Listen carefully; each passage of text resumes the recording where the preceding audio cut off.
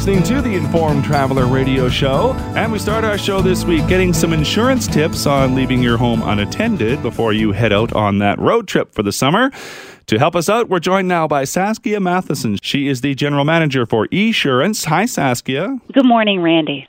So it is the May long weekend. It's sort of like the unofficial start to people taking road trips and things like that. So from an insurance standpoint, and this is one question I've always was curious about, and I never really got what I thought was a straight answer, but the one question that comes up, how long can we leave our homes unattended from an insurance point of view before someone has to come check on it? Sure, Randy, and we're all about straight answers, so let me get that. Let me go right to that.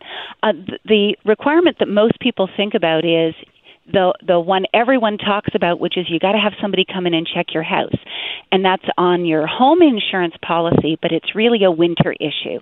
Almost every company is going to have language in their policy that says something like during the usual heating season. And although we might have been having a cold spring, that doesn't normally include May. So we're talking about if you're going away in January, you need to have somebody come in and check on your home if you're going to be gone for, usually it's more than 4 days or 3 days, and that's to make sure that the pipes aren't frozen. Mm-hmm. That's really what that's about. Really? But in the summertime, when you're heading out on a road trip, the idea of having somebody come and check on your house is about your safety and your comfort. It isn't about an insurance issue. Oh, see, there, now I finally know that. There you go. So in the summertime, if we want to, we can leave our home unattended for a month. Not that we really want to do that, but from an insurance point of view, it doesn't matter. That's right. You want your home to be safe, but from an insurance perspective, there isn't a requirement in the summer to have somebody come in and check it out. Now, talking about water and gas pipes and things like that, is that still a winter issue too? Do I really need to turn my water off or whatever during the summer? I always advise, here's the big thing, there's the big jobs. Some people get really into it and they turn the main water valve off. The advice I give to people, and the one I do myself, is go down and find those valves that go into your washing machine and turn the valves for the supply lines into your washing machine. We talk a lot in the news about, there's water damage, there's water issues.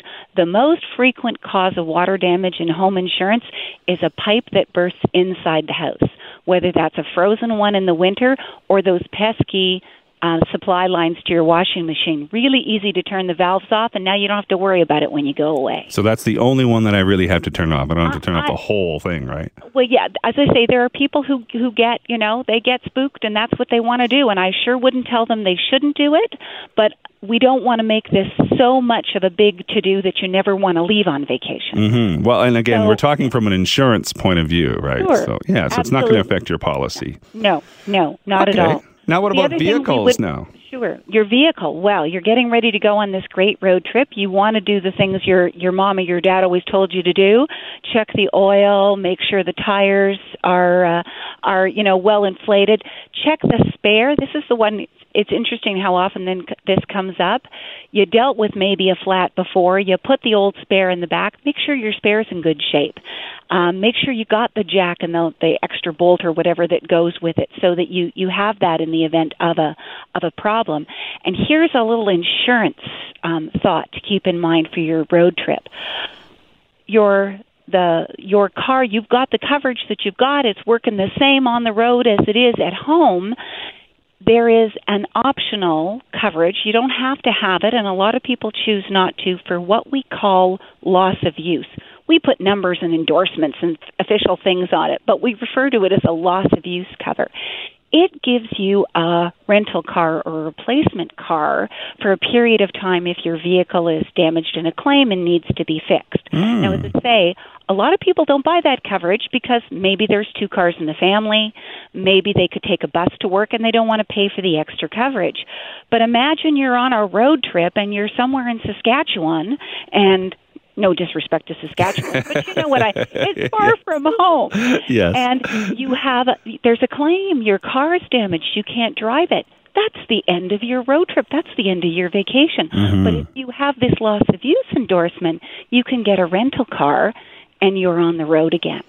it's a really inexpensive coverage. It's often it's about $15 to add it for 6 months. It's not a lot of money, but boy, it's a peace of mind if you're going to take a road trip. Yeah, I didn't realize you could do that. And like you say, and so you can just take it on, add it to your insurance and take it off when you don't need it.